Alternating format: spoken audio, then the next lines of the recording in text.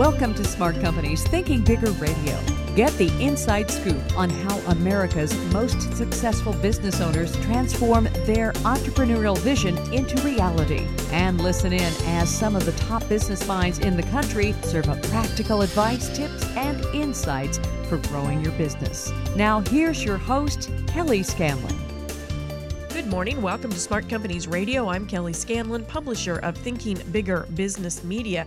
We want to mention our sponsor today on Smart Companies Radio, Kelly Warner Law. To learn more about Kelly Warner's internet defamation and trade libel legal practice for entrepreneurs and professionals, head on over to kellywarnerlaw.com/infographic. That's KELLYWARNERLAW.com/infographic. You can also click on the logo on the ithinkbigger.com website. Our guest today is Lydia Bastianich. She is Emmy Award-winning public television host. She's a best-selling cookbook author, a restaurateur, and the owner of a flourishing food and entertainment business. Lydia has married her two passions in life, her family and food, to create multiple culinary endeavors alongside her two children, Joseph and Tanya.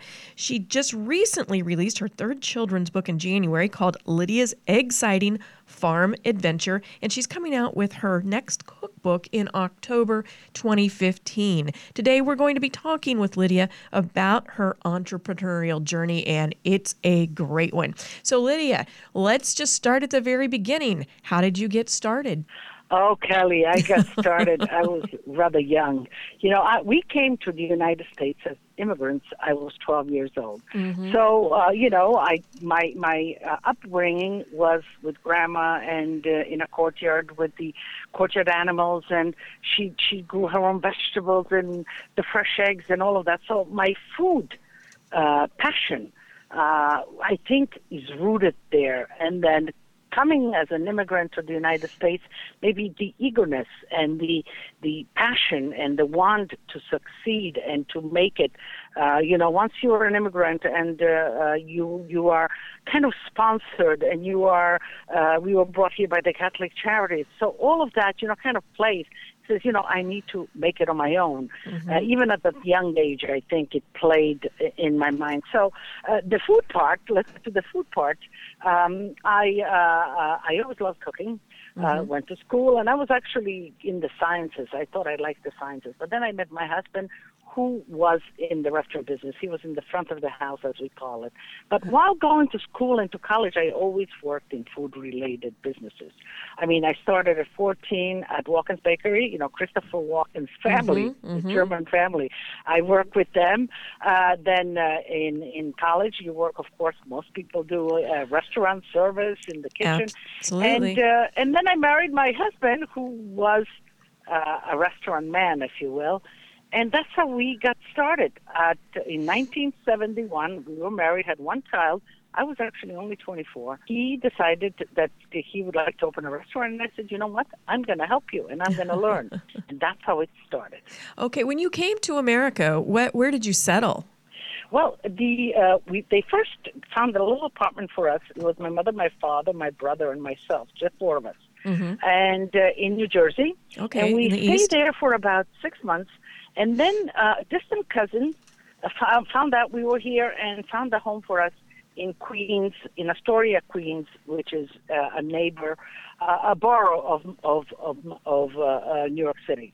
And there, I still live in Queens. I settled there, and that's where we began. That's where our first restaurant was started.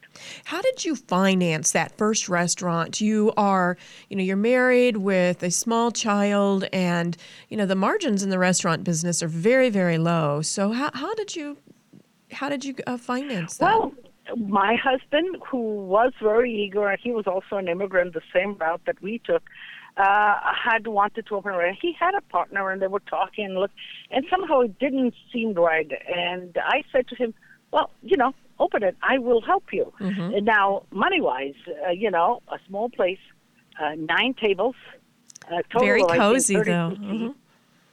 Very Very cozy. cozy, low. You know, I mean, you could run it just with a few people, and that was the plan. You know, something that you can control, something that the overhead is not that big.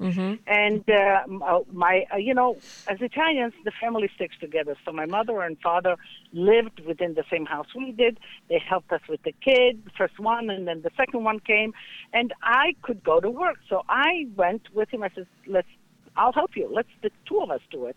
And I first began kind of on the outside and the front and greeting people and at the bar and, of course, the checks and all of that. But then I knew I wanted to get in the kitchen, and I would make kind of local specialties, Italian specialties, and people loved them. So I decided that I would get in the kitchen. I became the sous chef. We had hired a chef. He cooked Italian-American food. I became his sous chef. And for 10 years, I apprenticed until I really got my stripes. But beyond that, I knew that was my passion. Then we would go back to Italy, travel.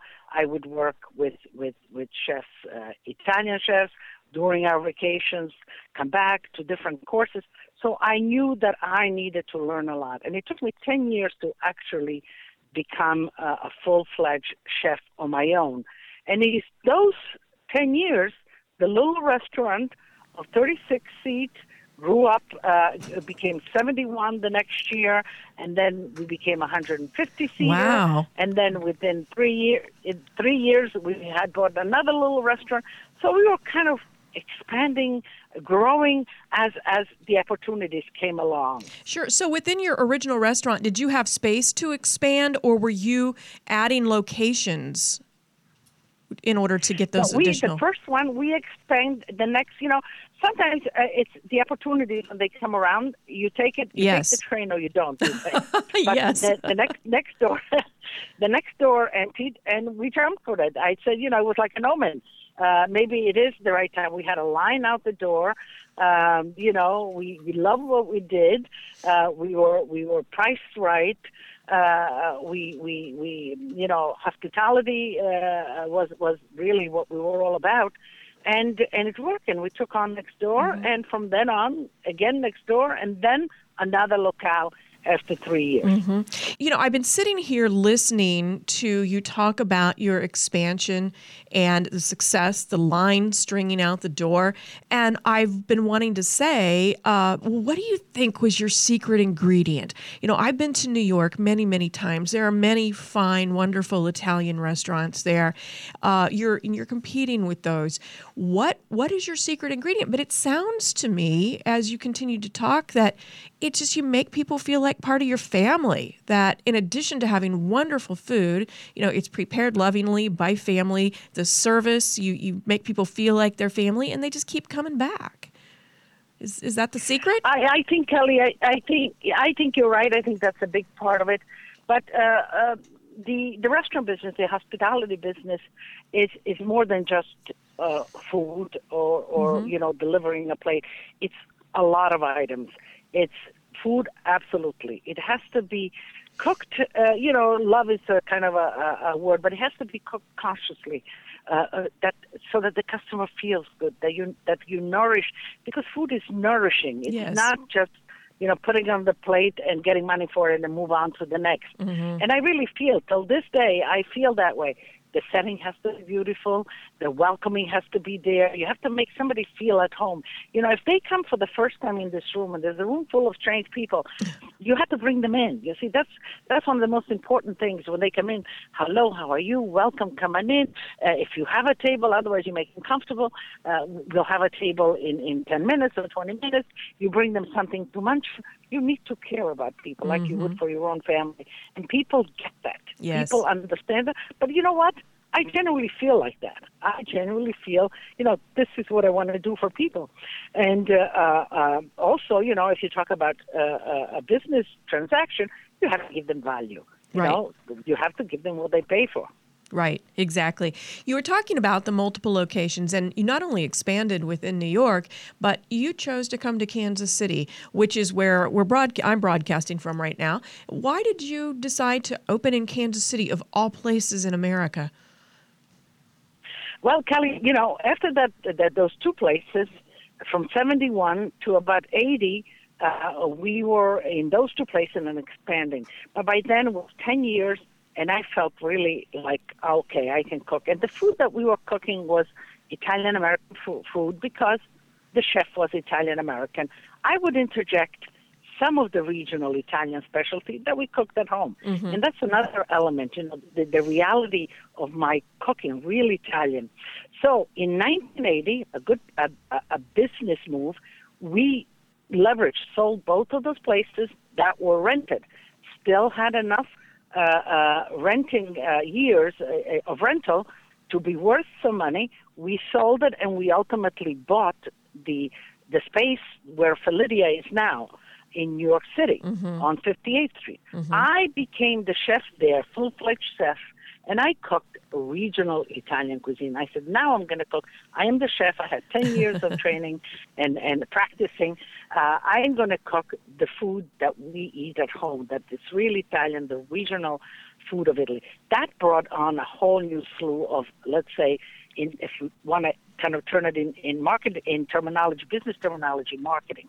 Mm-hmm. Because I'm not really planned. I just wanted to cook that food, but the journalists picked up on it. They said, what is this woman cooking? What is this different? I was, in a way, retro, but ahead of my time. Mm-hmm. And that's what brought everybody to the restaurant, all the news, and you became popular. I mean, Julia Child, James Beard, they all came to the restaurant. It was grand. And, that's where kind of Lydia became who Lydia is today, the chef.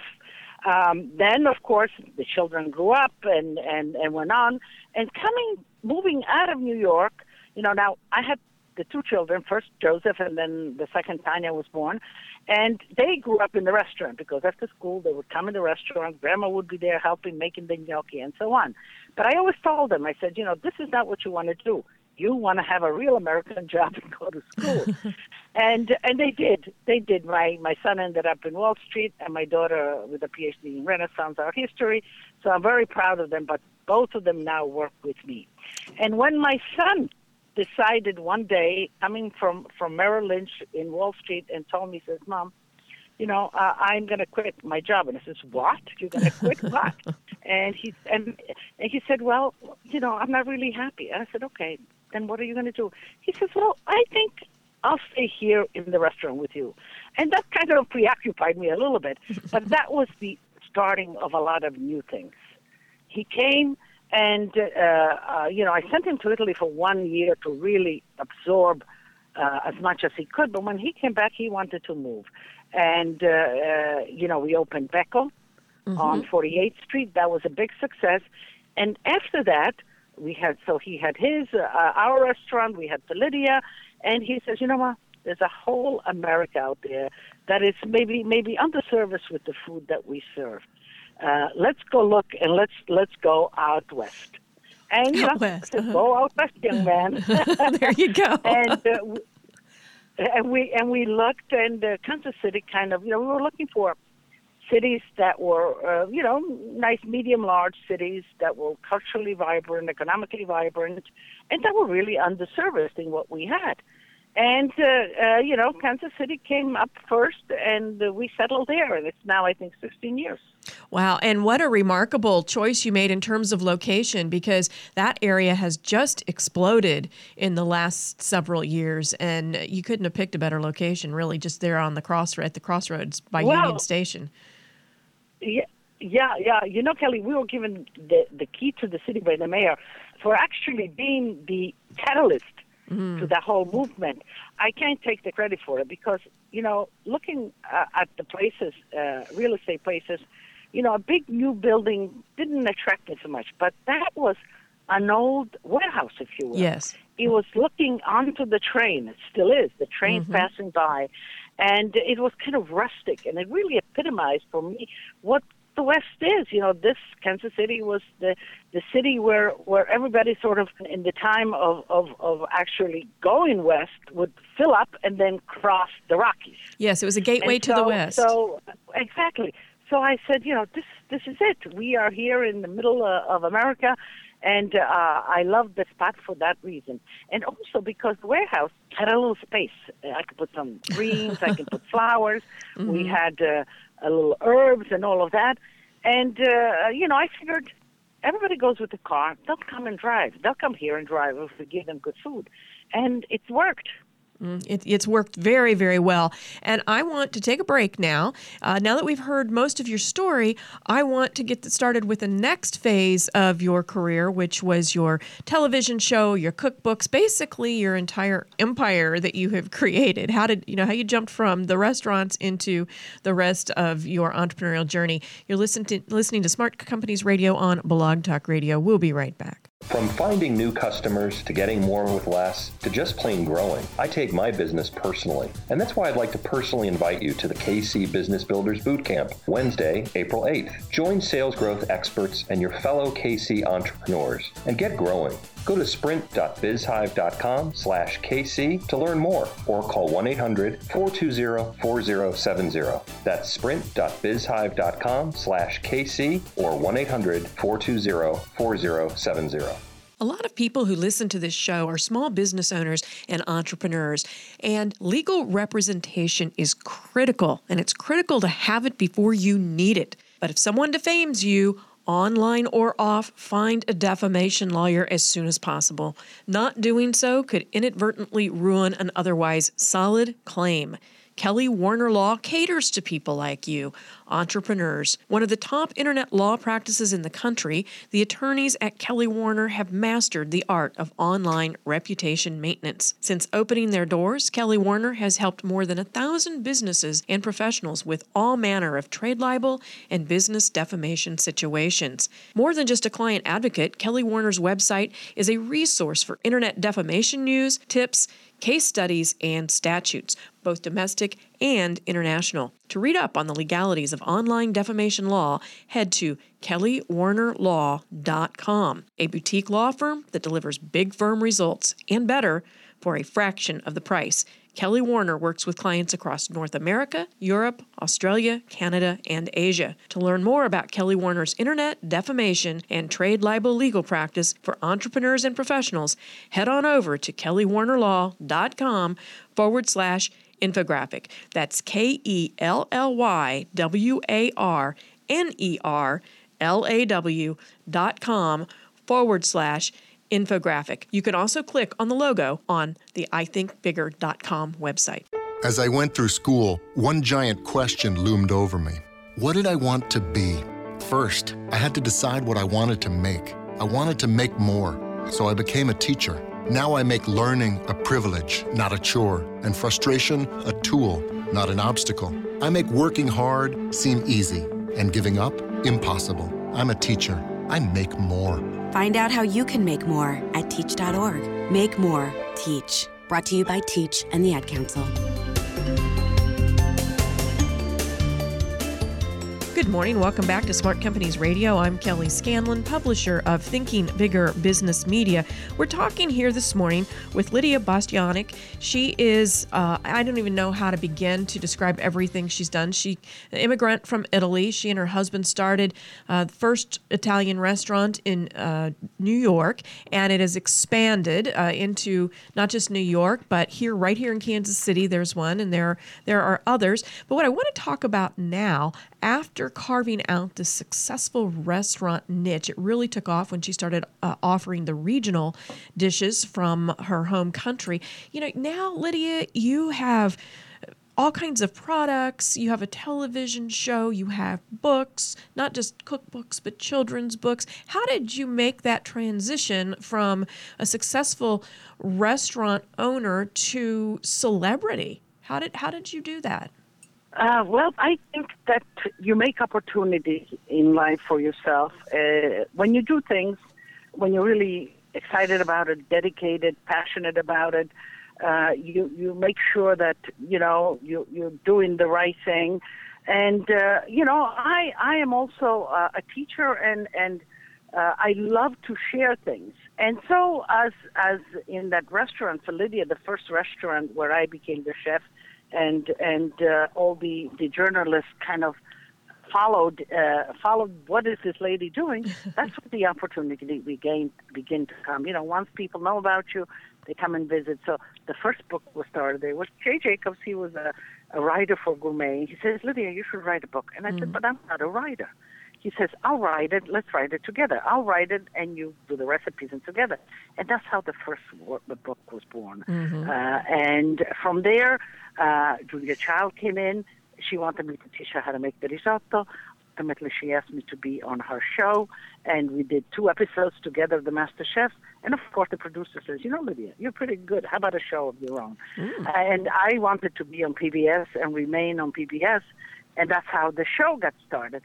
And so on the opportunities, it's as you travel in the business, there are opportunities. The question is to make the right choices and to make sure that you are competent, at least I felt that way, that I am competent to fulfill that challenge. Yes, absolutely. Because, and that's a very significant comment. As entrepreneurs, whether you're a restaurant owner or whether you own a technology firm, there are so many opportunities that come our way. Sometimes it can be difficult to know which ones to engage with and pursue, and which ones you have to just say, oh, that sounds interesting, but it's just not really the right thing. It's hard to make those decisions. When you've been confronted with that, how have you made the decision about whether to pursue or whether to let it go? Well, I think initially, like the first book and the television, was really a personal impetus. I wanted to tell a story. I knew I had I still have stories to tell. I bet. And so that was really, really, a challenge. Am I competent to put it together and to make it a success? But you know what, Kelly? Along the way, you have so many people, and you need people. It's not a solitary journey. Success is not solitary. It's about people working together and building up teams. So besides the restaurant, the book, you have your team, your editor, production, you have the production team, and so on. So it's about recognizing those things. As I went on and beyond my personal, what is the right thing for once my son and then my daughter joined, what did they depended a lot on what they wanted to do or what they didn't. Because I think when my business has grown because of the family input. I wouldn't have done all of this by myself. It's my son, his business savvy, is my daughter, her sort of academic approach to research, to books, to television, and you have to, if you're going to bring your family in, everybody has to grow in their own way, in the way they like to grow. And that's why, the production company, we ultimately own our own production company. That's what my daughter loves to do.